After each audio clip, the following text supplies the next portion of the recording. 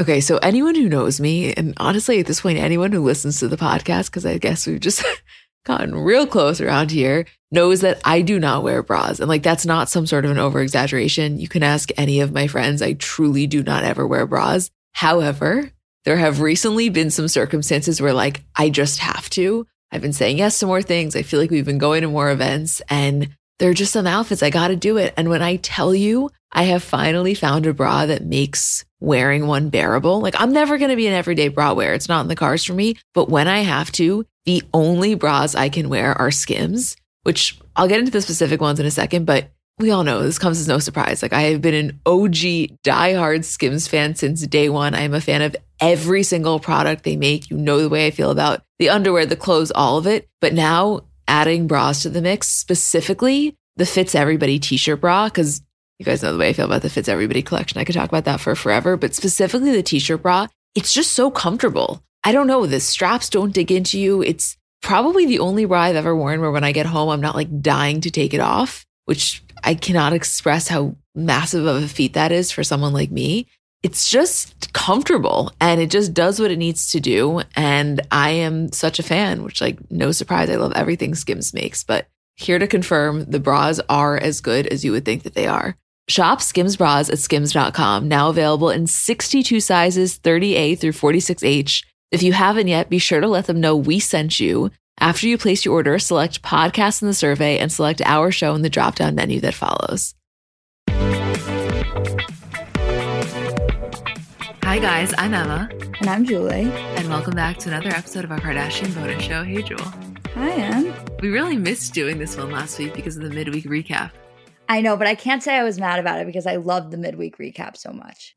So as you guys know, we left off after episode 1 of season 2 of Kourtney and Khloé Take Miami. So for this week, we're doing episodes 2 and 3 kind of combined. So this episode starts out Khloé in the studio and she's interviewing Tommy Lee, which there are some moments in these episodes from earlier in the seasons where you're like, how did it get this random?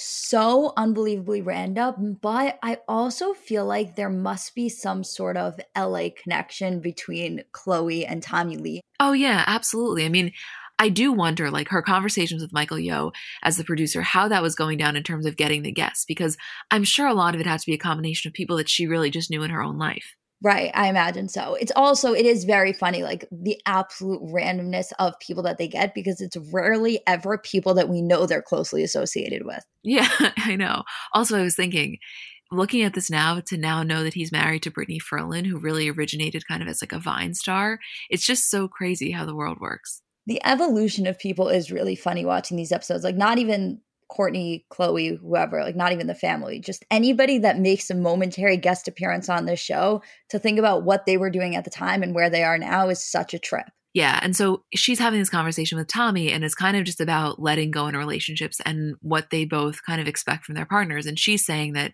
you know, she likes to really be clean shaven. And this is kind of setting the scene. I'm mentioning it only because it's really setting the scene for a big plot of the episode, which kind of just highlights the differences between her and Kourtney as they approach relationships. Right. So next scene, she's on the phone with Lamar and he's coming to Miami for a day, which is a huge deal. She hasn't seen him in a while. And you can feel her excitement and kind of like, it really does feel in certain ways like the relationship of that of a high school couple. And I say that as a compliment, actually, because I think that as you get older, sometimes that excitement can diminish and it's all still so new for them. Well, this episode, more than anything else, highlighted how new their relationship is, even though they're married. Beyond so. I mean, we'll get into that in a second. And I think that this next scene is even a good example of that because Khloé walks into the bathroom and Kourtney's peeing, Scott's sitting there holding Mason, and Khloé cannot comprehend how Kourtney could be so comfortable to like even just pee in front of Scott. I think it genuinely like threw her for a loop. Yeah, because, well, as we know in this episode, she kind of gets into the fact that she would never do that in front of Lamar and their relationship is just not like that. And she doesn't really view it as like over time you get comfortable and nothing else matters and you can kind of do whatever. She views it very much as like, if you want to keep your relationship and that spark alive, then there has to be some like sense of mystery, especially in terms of like going to the bathroom in front of the other person. And I think for Kourtney, everything about her life and about her relationships is just finding like the absolute most amount of comfort. Yeah, and you know what's funny? I feel like the way that they were in this episode was so true to how they are now. Obviously, I can't speak to exactly what Chloe is like in a relationship, but from what we have seen, to me, they didn't really stray from this. No, I don't think so at all. I think also just in general, Courtney, there's like an earthiness to her, you know, where she's probably less grossed out by things that Chloe maybe would be. I think also with Courtney specifically, it's like once you have a baby, once that person is in the delivery room, like what else is a secret? Right, exactly. And at this point, you know, this was definitely Chloe's most serious relationship thus far, and it just so happened to be her husband. Right, exactly. You know what it reminded me of also? I should have looked this up to find the exact quote because I could be a little bit off, but I don't think I am. I remember one time there was an interview between Ice-T and Coco, and she was talking about how, you know, they've sustained this relationship for so many years. And her biggest piece of advice was very similar to what Chloe was saying, of kind of like, there needs to be a little bit of that separation, which is the polar opposite of everything Courtney was communicating. Well, you know how I feel about Ice and Coco, the one couple that makes me believe in love. And honestly, I will stand by that. And I have seen them in person because they live in, I guess, Edgewater or Weehawken, one of those. And I have seen them before, and you can sense their love in real life. I swear to God. I believe it. I believe it every single ounce of what you're saying right now. So next scene, they go car shopping. And the real point of the scene was kind of just to highlight the contrast between Courtney the last time they were here and then now, because previously she would have loved a sports car. That's what she would have gravitated towards. And now she needs to get kind of like a mom car. So she gets her version of that, which is a Porsche Cayenne. But just to watch not only her recognizing the change, but to me, what I love watching is Chloe recognizing the change in Courtney. Yeah, totally. Also, I feel like the ultimate dream, and maybe that's just for me, is just like the upgrade from sports car to Porsche Cayenne. Yeah. Kid or no kid, I'm choosing a Cayenne over a sports car any day. That's also just because I love SUVs. Right, I know you do. Also, what's funny about this episode is you kind of see Courtney toying with that idea of like, I don't want to be a lame mom. Like, I don't want this to be my whole life. And she goes through this whole thing, and obviously we'll get into it as the episode goes on. But I genuinely feel like this episode was the only time she had that struggle. And then after that, it was like, no, this is exactly what I'm meant to be doing. I mean, we talk about this a lot with Courtney, that her transition into motherhood was so seamless. Not that it wasn't for the rest of them, and obviously we don't know the intimate details, but we kind of just always got that sense that like she was really born to do this, which, by the way, I don't know if we would have said that before she actually had kids. It was only once I saw her with child that I really realized how inherently maternal a lot of her characteristics are, where I would not have said that about her previously. No, I wouldn't have either. I think that specifically with her, she wasn't very maternal. And you see that in that episode where her and Scott are babysitting and she's kind of freaking out because she has no idea what to do. And he's the one that's really able to step in and be with the kids and have that paternal figure while Courtney is really freaking out about having kids. And what's interesting is that I think something just switched for Courtney, and it was like, everything was kind of leading up to this. And I understand, like, it gave her a real purpose, which I think she didn't necessarily feel like she had before. Yeah. You know, also, you're right when you said earlier about how this was one of the only times you can recall noticing that struggle. And when I think about it, and I know we'll get into this later on because it wasn't just about the car, it was also about her, you know, not wanting to lose the side of herself that was like a little bit of a partier. There was a part of me that felt in this episode where she wasn't even necessarily having the internal struggle. It was like, she felt like she should have that struggle because she felt like maybe she should miss that side of herself more. Yes, that's exactly what it is. Yes. Yeah. So next thing, they go lingerie shopping, and basically Chloe, you know, wants to find something sexy for when Lamar comes. He's only coming for a day. And Courtney notices that Chloe needs a bikini wax. And Chloe's basically saying, you know, I pride myself on having everything perfect from head to toe. And of course, the one thing that I forget is a bikini wax.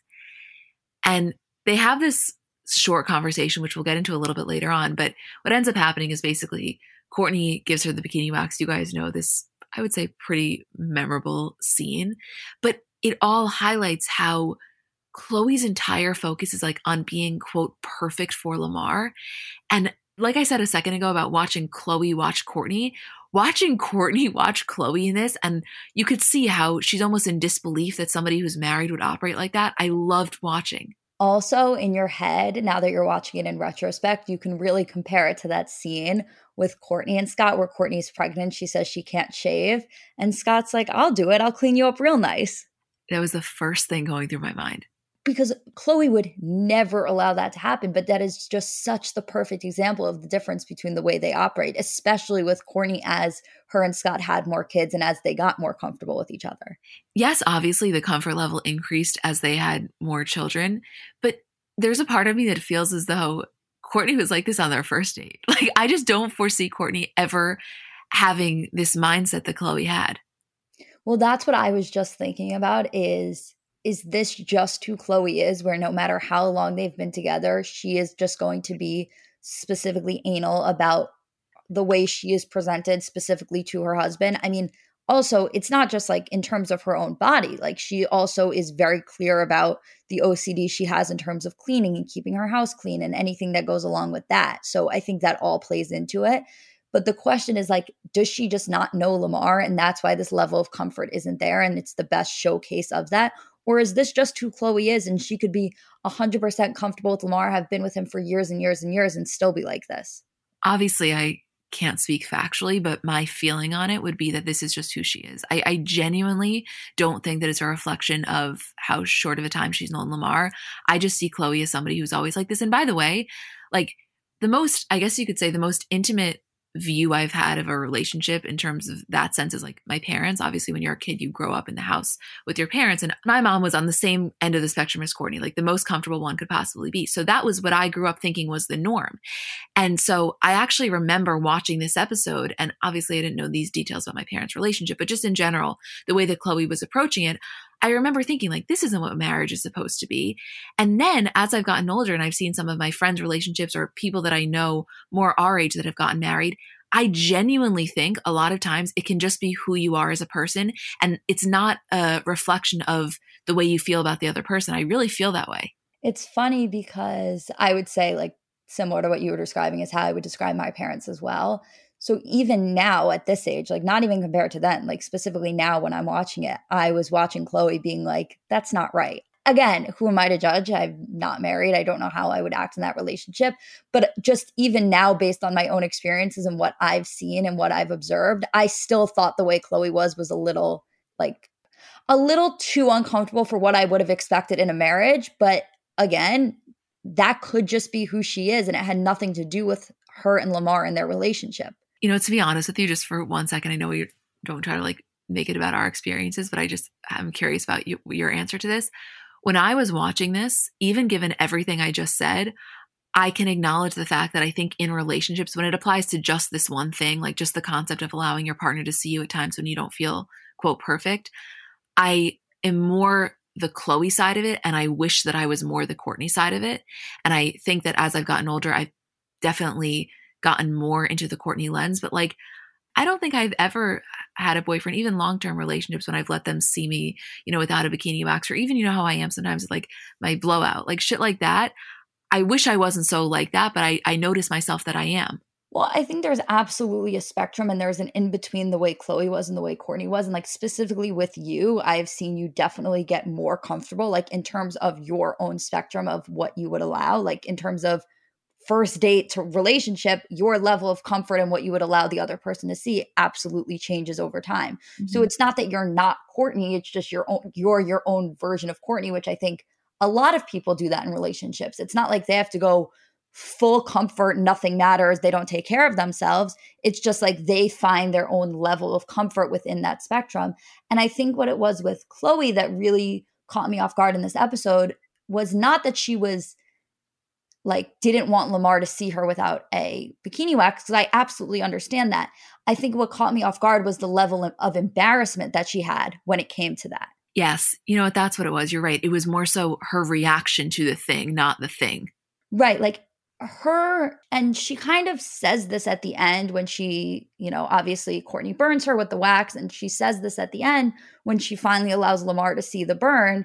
And she's like, wow, how comforting is it that like Lamar says that he'll love me no matter what? Like, so that's what it was that really threw me off in this episode was it's not just like, this is how I prefer myself and this is how I want to keep it. It was the way that she was putting the other person or her husband's view of her as dependent on these things when it should have just been internal if that was the case. Right. Actually, now that I'm thinking about it, like in terms of the conversation we just had, That's the biggest distinction, because I think with me, and I'm so curious what other people listening feel like about their own selves and their own relationships. I think that with me, it's 100% an internal thing. I never think that like they would love me less or view me as less attractive. It's just a me thing, really. So Exactly. yeah, it's really like, talk about now how this would translate into Chloe's dating life or just her relationships as she's gotten older, because I do think as you get older you naturally care less, but I wonder how much of this stayed with her. Like, I would love to cite this episode and then ask her about, can you compare this to your approach now currently? I would love to know that. Yeah, me too. And by the way, I also wonder if any of the way that she's been burned in recent relationships has contributed to this particular part of herself, because I could see a really unhealthy and unfortunate like mindset where, you kind of put it on yourself of like, well, if only I looked better, this wouldn't have happened. Again, not true, not accurate, totally unhealthy. However, those thoughts can creep into your mind.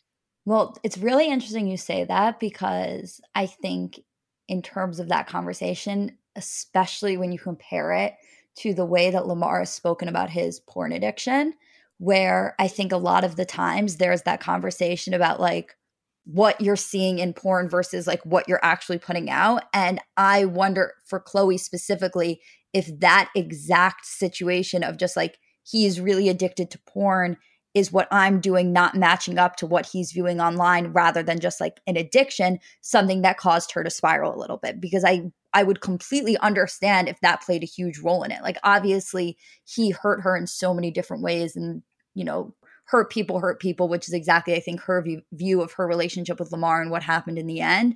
But I do wonder if that specific element of it had a long-term effect on her. It's a really good point, and something that I would be very curious about. And I would not put it past that happening in the slightest, because we talk about this a lot. Like, what can happen in those situations is you then become kind of like the co-addict, in the sense of you are doing things then to feed into their addiction and to kind of up the ante. And I think a lot of times you can take that sense of shame or constant desire to like fulfill the other person out on yourself. And I would not be surprised if some of it became internalized, which would be really unfortunate, but very realistic. Yeah. And just the one final point on that, because that can go into, whatever the person's addiction is, or even if it's not an addiction, whatever is going on with that other person, like you can take it out on yourself. I think specifically because one of his main vices was porn. And as we know, porn is like the most unrealistic thing ever, that it just really heightened any sense that she would have had of taking it out on herself. That's exactly correct, I think.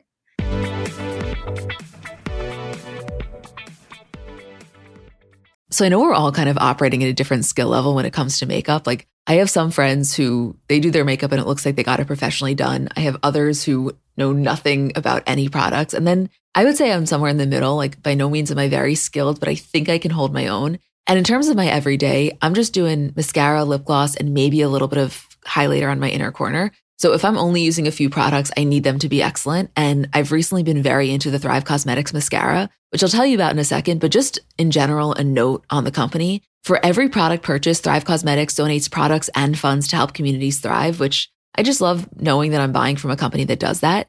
And in terms of their mascara, so it's the Liquid Lash Extensions mascara. You guys have seen that. It's the viral turquoise tube. I saw it all over social media before I ever started using it. And it's a unique formula that creates tubes around each eyelash to lengthen them. It's also super easy to remove. So it slides right off with warm water. It doesn't leave smudges. And the ingredients are really nourishing. So they support longer, stronger, and healthier looking lashes over time. It really just gets the job done. Like, you will see what I mean when you try it. Refresh your everyday look with Thrive Causemetics, luxury beauty that gives back. Right now, you can get an exclusive 10% off your first order at thrivecausemetics.com/CBC. That's Thrive Causemetics, CAUSEMETICS.com/CBC for 10% off your first order.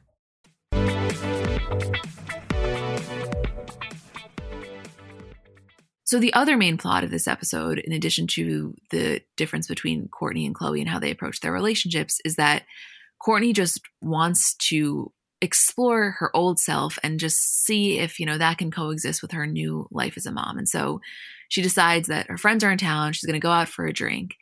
And long story short, she basically gets blackout drunk. And we don't have to go through all of the scenes, but the next day she's supposed to be going to the zoo with Mason and Scott. And she ends up going. She's super hungover. And in the pictures, she just looks really hungover. And she is so genuinely upset with herself. And her reasoning in being so upset is like, she doesn't want Mason to look back at these pictures and, you know, see her in this way, which is a very mom shame type of situation because I don't think that Mason would ever look back and think that. But the more interesting aspect, in my opinion, is like how absolutely livid she would have been if that were to be Scott. Yeah, well, that was my biggest takeaway, I think, from this whole thing was definitely not the fact that she was drinking or trying to have a good time. Like, I thought that was completely normal and totally warranted, especially because it seemed like it really was one of the first times that she had done that since she had Mason. Although there was a slight editing mishap because in the previous episode, she is out and she makes a whole thing about how she hasn't drank, she hasn't gone out at all. So I just thought that was funny in terms of like timeline. But my biggest takeaway from the entire thing was just like, if Scott had been the one to show up so severely hungover to the zoo that they had to leave, it would have been a whole thing. Yes. Although in the scene when, you know, she's at the zoo and she's just really nauseous and he's like, okay, yeah, we'll leave. And he says, and I quote, all right, fine, we'll get out of here. Even though Mason wasn't ready yet, it just feels like you wasted a special day. I wanted to be like, you do not get to comment. Totally. Although I will say I was proud of him for not pulling out the "if this was me" card. Yes, because that was the lowest hanging fruit. And also, like, when you're Scott, you don't want to go there. Like, you don't want to go through all of the times that it has been you. Exactly. It's like, strictly from a strategy perspective, that was not the smartest move. I also thought it was funny when she was saying, like, oh my God, I do not want Mason to look back on these pictures of me at the zoo and think his mom is some, like, hungover mess. Like, if I was going through old pictures and it was like me as a baby at the zoo and my mom was like, you have no idea how severely hungover I was here, I would be like, that is the coolest thing ever. Yeah, but and also he would never have been able to differentiate, again, in this hypothetical world that Mason is looking at these photos from the zoo and trying to figure out why Courtney looks the way she does. Like, let's just abandon reality for a second and talk about that. If that were the case, he would probably just assume that she was exhausted from having a baby. You know what I mean? Right. Like we're giving future Mason so much credit here. It was all just the shame that she didn't need to be putting on herself, but was putting on herself.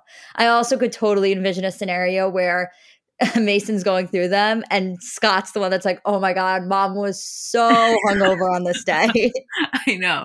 I think also, I don't know how much this factors in, but as a result of kind of what Scott was going through, Courtney really had to be like the responsible parent. Not that she wouldn't have been regardless, but her kind of commitment to like that role, I'm sure, increased as his capabilities decreased. And so she probably also felt a certain attachment to that role, you know? Oh, totally. Also, it was nice to see Scott in that role, though, because this whole season is kind of like waiting for the other shoe to drop in terms of Scott's behavior. So you get like pretty good behavior, and sometimes you get, okay, things he's done questionable, but you're always waiting for it to like go severely downhill. And this episode, you got to see Scott really enjoy taking Mason to the zoo, not making any comments to Courtney about like, why do they need to be here? It's not even like he knows what's happening. Like he was so happy and excited to be there and have this experience with Mason. So it was nice to see that when you're kind of sitting there being like, okay, I know that Scott's going to fuck up so badly soon. Let me just enjoy these moments while we have them. Yeah, we really have to hold on to them tight. Yeah, we really do. I know. Anyway, so in terms of the ending of the other plot line of this episode, which is the Chloe and Lamar thing, Lamar finally gets there and they're in his hotel room. They're so excited to see each other and she's kind of acting a little squeamish and he catches on like, you know, what's going on? And she basically says, don't make fun of me, but I tried to get a bikini wax to look perfect for you and I ended up making it worse in the process. And she's genuinely embarrassed. Like, I know a lot of this stuff is dramatized. I genuinely believe this is exactly how the conversation would have gone down if there were no cameras there. Oh, I do too. And she basically shows him for a second and like he could not make her feel more comfortable. He keeps telling her that she's perfect and he's so in love with her and it's a complete non-factor, which I do genuinely believe was calming for her in that moment. But honestly, like when I was watching this, even however many years later, you can feel her anxiety in this moment. Oh, you totally can. And the thing that I thought was interesting is when she finally shows him and he calms her down and he's like, this is such a non-issue, she's in so much pain. And it was so interesting to me that like her bigger anxiety was in terms of him seeing it and not the fact that like would have been painful for her to do anything regardless. Like she didn't even bring up that point. I know. I think that she was genuinely so focused on like the aesthetics of it. Right. So that's kind of where that episode ends. We go right into the next episode. We start out in the Chloe After Dark radio station, and she's interviewing the current Miami police chief, kind of because she has this current fascination with serial killers, and she really ideally would love to interview one. And Michael Yo, the producer, is saying, that's unrealistic, but I can get you the next best thing, which is a forensic psychiatrist. And so I'm going to mention all of that now because the entire episode kind of centers around things that she learned from speaking to this forensic psychiatrist when she goes to Chicago, and how some of the traits this woman is describing in her mind are actually kind of descriptive of Scott. That's what I wanted to be, a forensic psychiatrist. I know. I honestly think you would have been so good at it. I would have loved to have slices of John Wayne Gacy's brain that she was showing Chloe in this episode. That was insane. Was that real? I don't think so. There's no way, right? Or is it? I can't imagine it being real. Like, I could imagine it being somebody's brain that they dramatized for the show. I can't imagine it was actually John Wayne Gacy's brain that they were showing Chloe for an episode of Keeping Up with the Kardashians. But crazier things have happened. Not even Keeping Up with the Kardashians. Kourtney and Chloe Take Miami. Well, the only reason that I was so surprised was because it was just in like a Ziploc bag. I didn't make it far enough to learn how brains are like preserved, but I assume it's not Ziploc baggies. Yeah, I mean, if it were though, that's almost like maybe it was a Ziploc product placement ad. That's like the funniest thought you could have based on what was shown to us. Anyway, so the second plot of this episode, we're not going to do this one really scene by scene because it's easier and I think better for you guys if we just more so talk about it. But the second plot line is that because Chloe is now going to Chicago to interview this woman and Kourtney is going to go with her, Scott is left alone in Miami. And so Scott's friends get there from New York, they're visiting. And there's this one really funny moment where they're basically asking Scott where Kourtney is. And he's like, I don't know how to explain this to you, but they're in Chicago because Chloe has this real interest in serial killers. Like it sounded like complete bullshit if you didn't actually know what was going on. Oh, it sounded like he made the entire thing up. But if you know Chloe, then it's like, oh yeah, that makes sense. Right. But anyway, so Scott walks into Dash with his friends and you can just tell like these guys think they are the coolest things in the entire world. One, for being on the show. Two, for being friends with Scott, because at this time, he's with Kourtney Kardashian. She's on the rise. And especially in front of the Dash dolls, like it was just, I'm sure that these men look back on this episode and do nothing but cringe. I don't know if they do. I would hope they would. I can't give them too much credit in saying that they would look back on this episode and cringe. I'm going to give them the benefit of the doubt because it was just such... It was like, I know we're making a lot of frat references this week, but it really was like the kid that just got into the frat and feels so cool that he can like get the girls in through the door. Well, I was going to say, Scott's like, these are my friends from New York. And I was like, Scott, specify that these are Long Island boys. Julie, phenomenal clarification. Thank you. Yeah, that's like imperative to understanding this episode. Completely.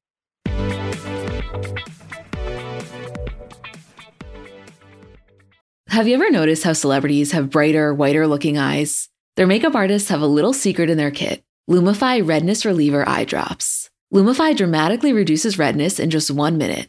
It literally happens right before your eyes to help them look brighter, whiter, and more awake for up to 8 hours. No wonder it's so loved by influencers, celebrities, and makeup artists, and has over 6,000 5-star reviews on Amazon. Lumify is also the #1 eye doctor recommended redness reliever eye drop, and it's FDA approved. No bleach, no dyes, plus it's made by the eye care experts at Bausch & Lomb. So whether you're on set, on a date, or running on just a few hours of sleep, you can have eyes that look brighter and whiter with Lumify eye drops. When you try it, you'll see that it's what your eyes have been looking for. Check out lumifyeyes.com to learn more.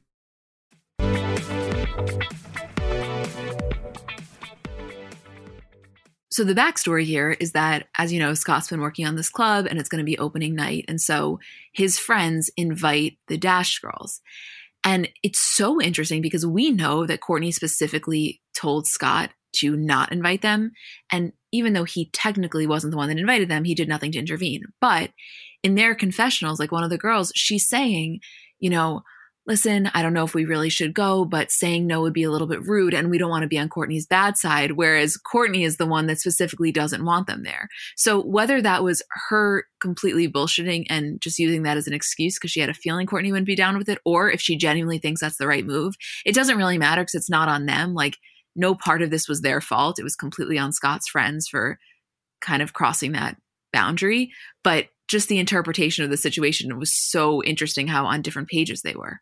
Yeah, of course. And totally on Scott. I mean, 100%. Because also the friends say, let's go down and see the store. Like, they had only been to the one that was in Calabasas and they wanted to check out the situation. It was obviously set up just so that they could invite them to this thing. But it's not like Scott said to them, listen, don't invite these girls. Courtney already told me. I'm just letting you know ahead of time. Yeah, and also, what did he think was going to happen when he brought his friends into the store? Like, if he didn't brief them, of course they were going to invite them. It would have been so weird to the plot if they didn't, you know? Right. Anyway, so they end up going to Scott's suite later to pregame, and the whole thing is very uncomfortable. Like, I understand a lot of this was set up for the plot, but just in general, when I was thinking about this happening, like if it wasn't on the show and if it wasn't necessarily the Kardashians, like it's a really bizarre situation because basically what you have here is your girlfriend and the mother of your child's employees coming to hang out at the place that you stay with her to drink with your friends when she's out of town, specifically knowing she's not down for it. Like, not that there was anything going on between Scott and any of them, but it's just inappropriate. Severely inappropriate. And something I noticed about Scott in this episode, where like we always say this about him, where there's just like kind of two different Scotts always at work. And in this episode, I felt like you really saw them conflict with each other. So when his friends first get there, they say to him, like, are we drinking? And he's like, I have my coffee. And they're like, you have to take a shot, like whatever. And then he says in his confession, like, if my friends are going to be drinking, like they didn't come here to drink alone. And then in this scene, he's really quiet when the Dash girls get there. And you can tell that he's really taken by surprise to see them there. I guess like the friends had exchanged numbers and invited them. And he's really uncomfortable. Like he doesn't know what to do. And one of his friends calls him out and is like, look at like Mr. Goody Two Shoes sitting over there being all quiet. And as soon as he gets that call out and as soon as his friends egg him on a little bit, he like jumps right into action. Like something clicks right in his head and he like turns into Party Scott. Yeah. And there's two things that are happening. I think one, it's like a bruise to his ego of like, oh my God, these guys can't think that I'm a fucking loser, number one. And then second of all, there's an actual chemical reaction happening because the alcohol just makes him act differently. So it's a combination of the two. Right.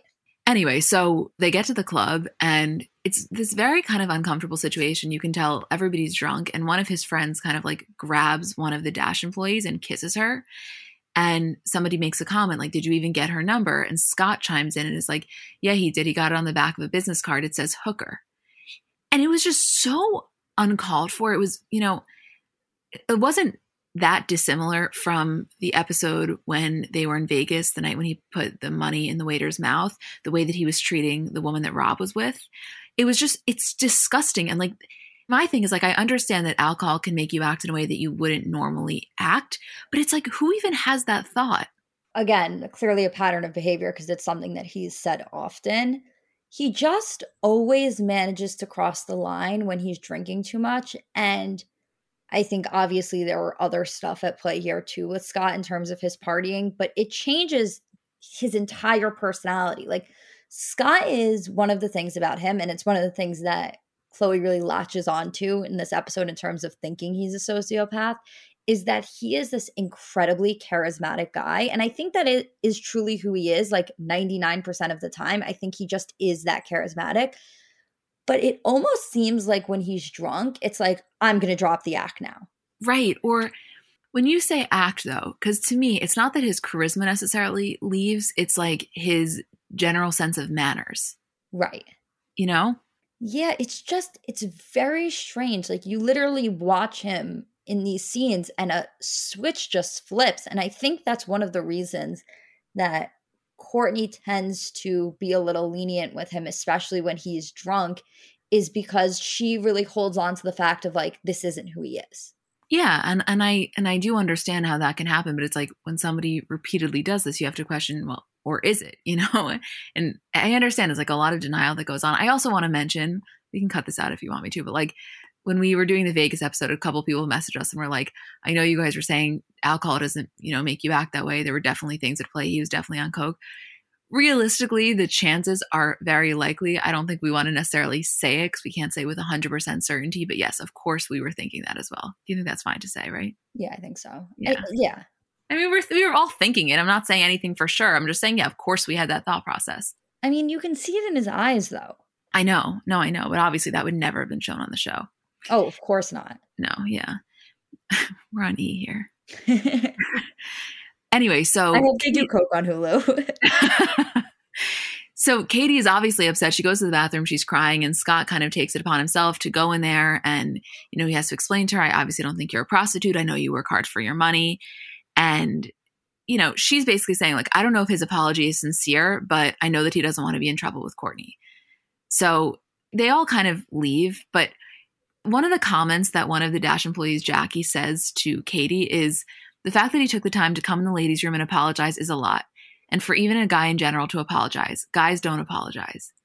It's like the continual messaging of just like the bar being so low throughout this show is really, really concerning. I really wanted to pull Jackie to the side and be like, listen, there's a lot of times on this show that the bar is low, but I think that we really need to have a talk. Yeah.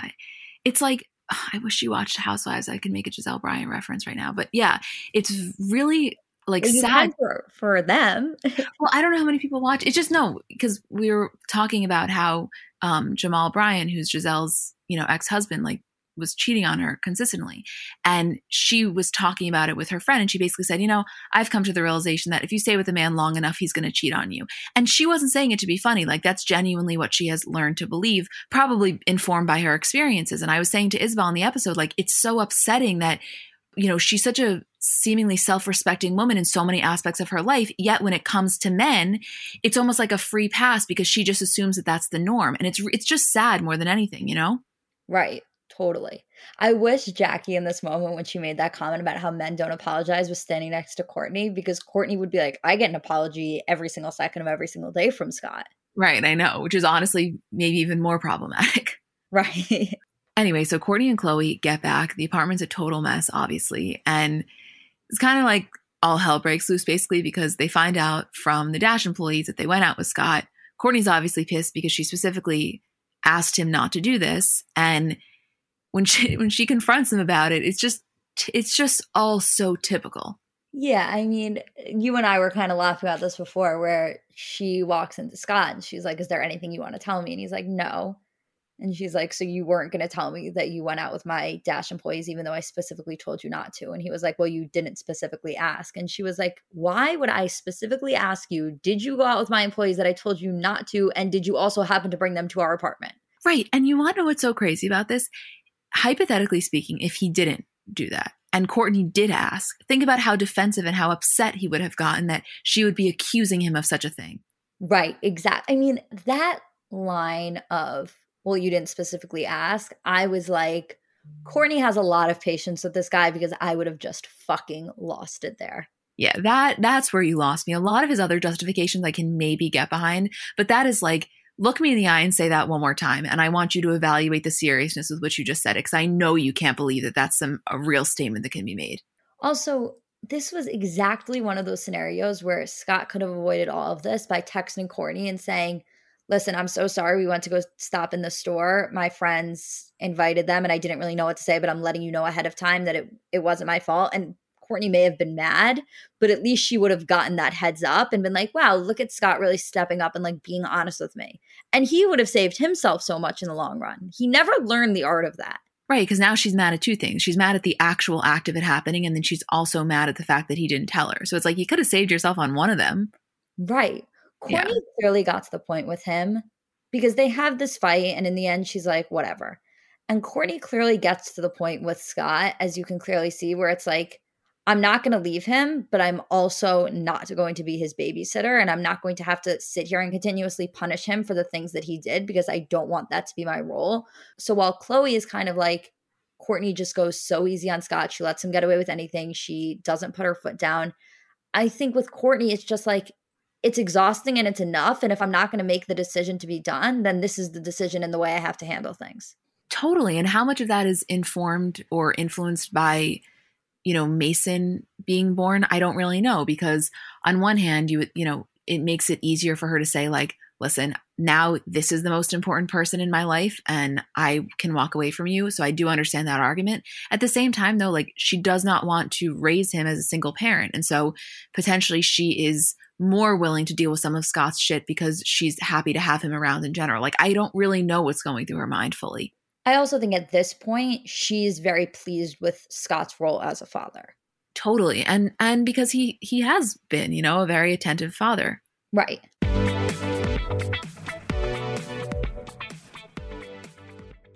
Let's talk about something near and dear to our hearts, our furry companions. Life is full of unexpected twists, just like the ones we love to uncover about our favorite celebs. But sometimes those twists involve our four-legged friends. Imagine navigating the unpredictable world of pet parenthood, where every day is a new adventure. Our partner, Spot Pet Insurance, wants to share a message to help make sure you're prepared for any unexpected curveballs, whether it's a sudden illness or an unplanned trip to the vet. Spot Pet Insurance can be your secret weapon against the unexpected. With Spot, you can get up to 90% cash back on eligible vet bills, helping you with those surprising expenses that seem to pop up when you least expect them. But wait, there's more. Spot Pet Insurance plans go beyond just offering coverage for accidents and illnesses. You can enhance your plan with their preventive care benefit, ensuring that routine wellness, vaccines, and more can be covered too. Head over to spotpet.com today to get a quote instantly. Trust us, it's the easiest thing you'll do to help secure the well-being of your dog or cat. Visit www.spotpet.com today. Paid ad from Spot Pet Insurance. Waiting periods, annual deductible, coinsurance, benefit limits, and exclusions may apply. For all terms, visit spotpetins.com/sample-policy. Insurance plans are underwritten by either Independence American Insurance Company or United States Fire Insurance Company and produced by Spot Pet Insurance Services, LLC.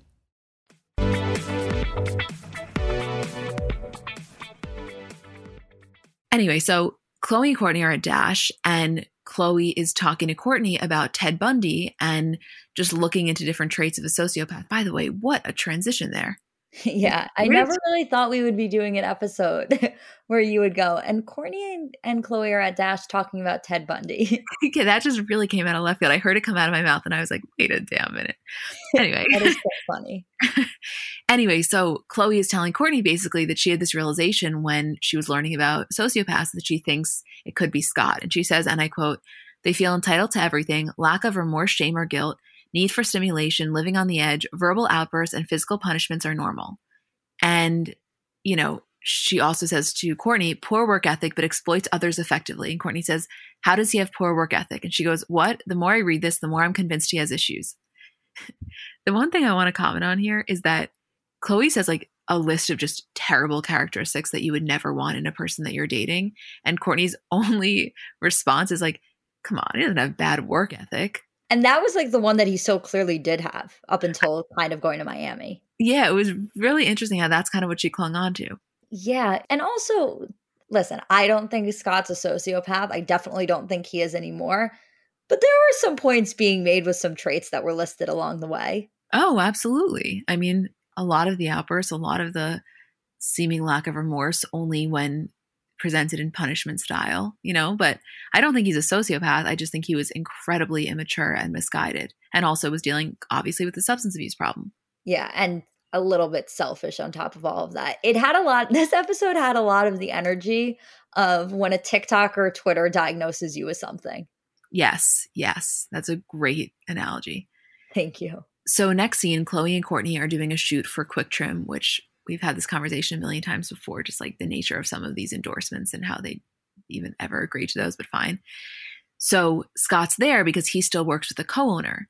And Keith, who's one of the co-owners, says to Scott that Kourtney looks awesome. And he's kind of like bragging to him about Kourtney looking so good just after giving birth, meaning Scott bragging to Keith, which there's a separate part of this, which we'll get into in 30 seconds. But I hated that. Like, that's the shit that makes me squirm.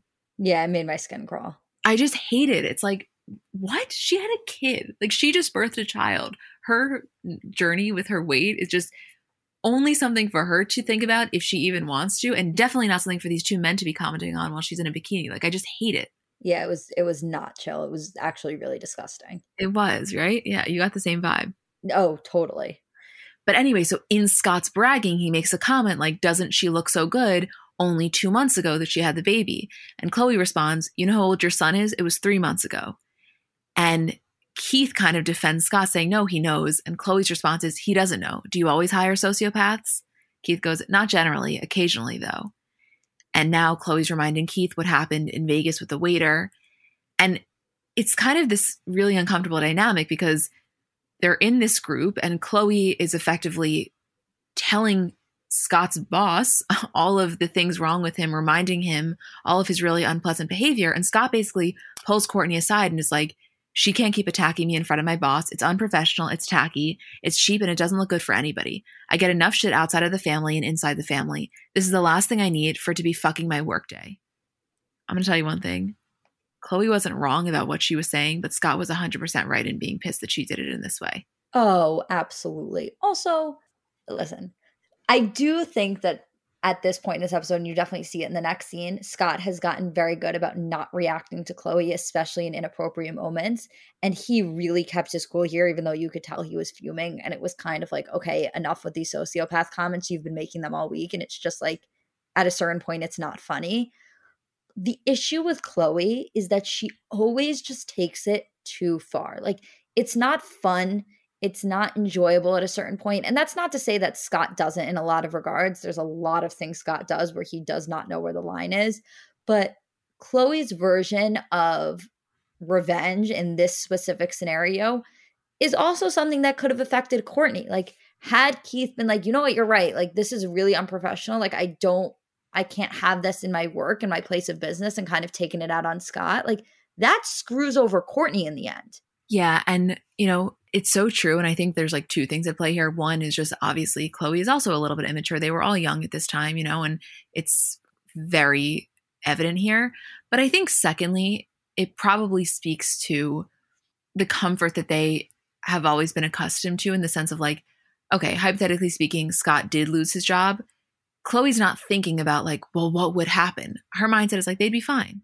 You know what I mean? Not that she even went that far to get there. Like, she wasn't thinking he was actively going to lose his job. However, based on the way that they were raised, I just don't believe that that's something that's her first mindset, whereas it probably would be for somebody that wasn't raised in that same environment, you know? Oh, absolutely. Anyway, so the final scene, Courtney and Chloe are there with Mason. And again, this is another example of Chloe kind of taking it too far, because Mason's being a little fussy. And Chloe says like, what's wrong with you? Because your daddy's a sociopath that freaks you out too. And Scott's like, Chloe, say whatever you want to me. Don't say it to my child. And they just get into this really ugly back and forth. And probably the worst of it all is when Courtney walks away because Mason's getting upset. He's, you know, starting to cry. And Chloe goes, oh, come on, Scott. He's upset that you're his father. Ooh. Takes it too far. Like, too far. It's also unenjoyable as the viewer at a certain point, because especially at this point in time, you're like, do not make me defend Scott. Like, don't make me do something that I don't want to do. And Chloe just puts you in a position where you're like, how am I supposed to be mad at the other party here when you're the one that's exacerbating the situation? Right. And I also think that if you're looking at it through the lens of how does this impact Courtney, you can't help but just be frustrated as the viewer, because this is so deeply unpleasant for Courtney. It's like worst case scenario for her. Right, exactly. And Scott kind of ends finally really losing it at Chloe and saying like, if you honestly think I'm a serial killer, then why are you fucking with me? Like, wouldn't I be the wrong person to fuck with? And I was like, you know what? You bring up some points, Scott. I know. I was like, that was kind of a crazy thing to say, but also that's not wrong. Exactly. Right. It's like, how much do you really believe this? Let's test your theory. That is the part of Scott where like, even when he's angry and he throws out a line like that, I'm like, you can't even not be funny when you're being serious. Yeah, exactly. I don't know. This like randomly was a good episode, or I guess a good 2 episodes. I thought so too. Yeah. No, I had fun. Anything else you would like to mention? I think that's it, kid. I think so too. We love you guys. Isabel and I will see you tomorrow for Bravo. Julie and I will see you next week. And thanks for letting us do this. We feel so lucky.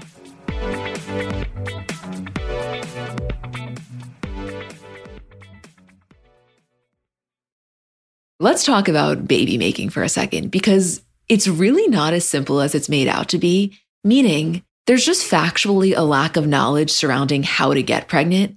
And kind of, you know, for many of us, we spend our lives trying to prevent unwanted pregnancy, that when you do want to conceive, there's almost a lack of understanding and resources, which is why I want to introduce you to Frida Fertility.